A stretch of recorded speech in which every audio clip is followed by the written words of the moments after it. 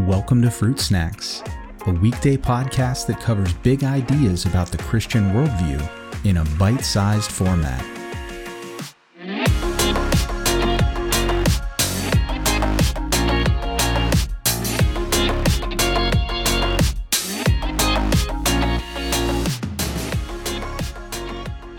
Hey everyone, welcome back.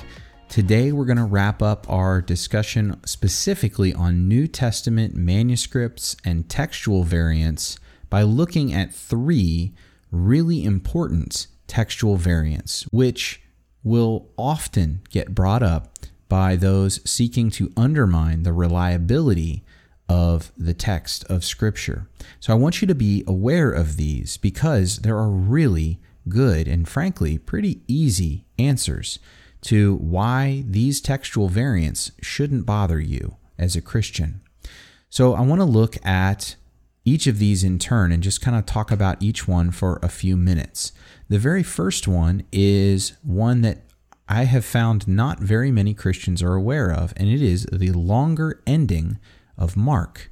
What most people I have found are not aware of unless they've studied these issues is that Mark's gospel in the very earliest manuscripts that we have ends in chapter 16, verse 8.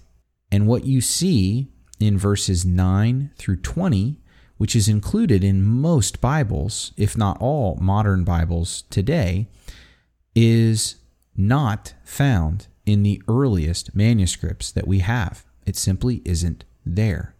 Now, there are a couple of explanations for why that might be.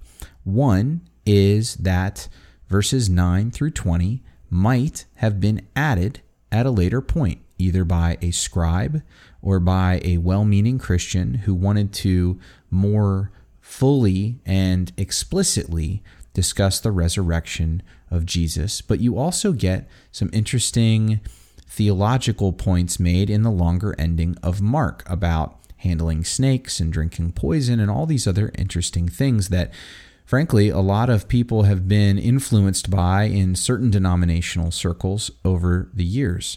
And it's fascinating that that idea, those doctrines and teaching are not part of the earliest manuscripts we have of Mark.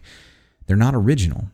Now, I say that because we're pretty sure that they were added at some point, but another possibility is that perhaps they were original, but the earliest documents that we have degraded and been destroyed to the point where the original ending of Mark is no longer readable. If you read verse 8 of chapter 16, there are scholars who think that it ends just too abruptly to be the end, the actual ending of Mark. And so there has been speculation that there actually was more beyond verse 8, but we don't know what it is. And so verses 9 through 20 are just as good of a candidate as anything else, but it would be speculation. And that's not a completely unreasonable theory because Mark, like most books at that point, or papyrus really, would have been written on scrolls. And where do scrolls degrade first? Well, they degrade at the edges, meaning that the very beginning of a letter and the very end of a letter, if there's any damage, it will occur there first. And so it's possible, maybe even plausible, that the original scroll that Mark's gospel was written on, due to all the copying, due to all the transportation and it making the rounds that it had, it could have degraded. And maybe we did lose some of the very last few verses. So you will usually see verses 9 through 20 of Mark chapter 16 in brackets or with some footnotes or something like that, because, as I said, it's not in the earliest manuscripts.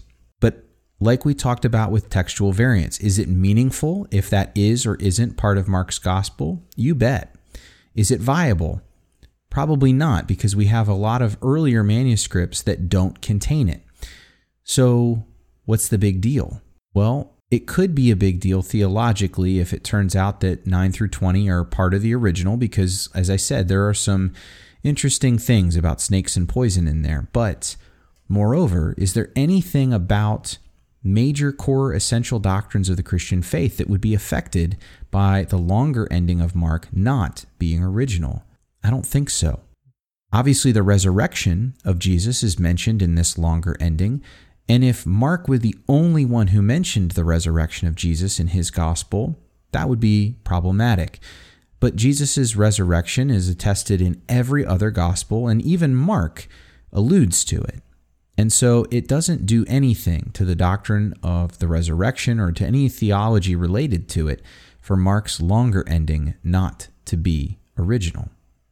This next one is going to hurt a lot of people's hearts because it is a story in the Gospel of John that is very, very near and dear. But John chapter 7, verses 53 through chapter 8, verse 11, better known as the story of the woman caught in adultery, is not in the earliest manuscripts that we have of John's gospel, meaning it's probably not original to John. In fact, there are manuscripts, oddly enough, that have some version of this story tied in with Luke's gospel, even though most scholars are pretty sure it doesn't belong to Luke.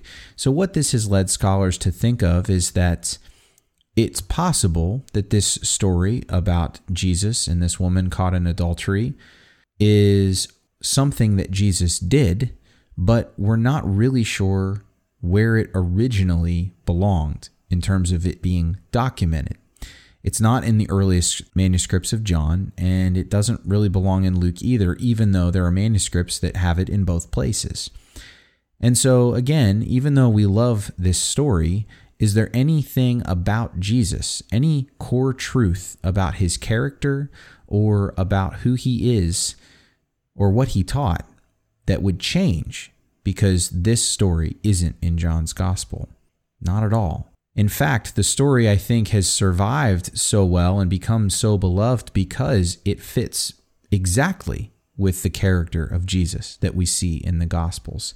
So whether it's original or not, really for most scholars doesn't make a difference. But just know that that story is not in the earliest manuscripts of John's Gospel. One more for you, and this comes from 1 John chapter 5, verses 7 and 8.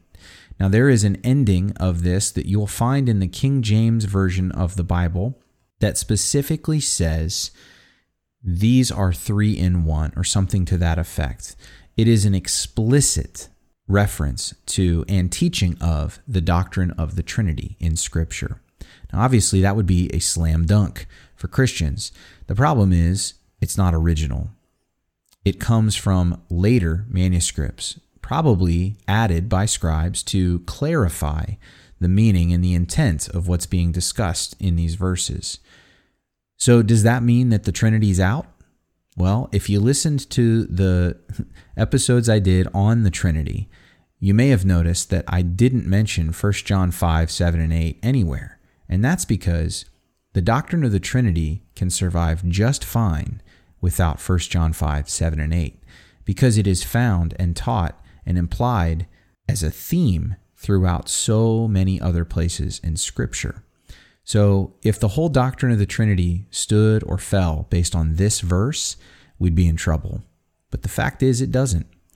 So I want you to know about these three variants because these are probably the three most important textual variants that you will encounter or hear about if you get into this issue yourself. So I hope this helps because, again, I want you to be encouraged. Yes, there are differences in the Bible manuscripts that we have, none that affect any essential doctrine, and none have undermined or have the ability to undermine the truth of what we know and believe about Jesus. We have today what was originally written. We can trust that it's accurate. We can trust that it was written by those who knew and walked with Jesus. And we can trust that God has been sovereign over His Scripture and its writing and recording all of this time.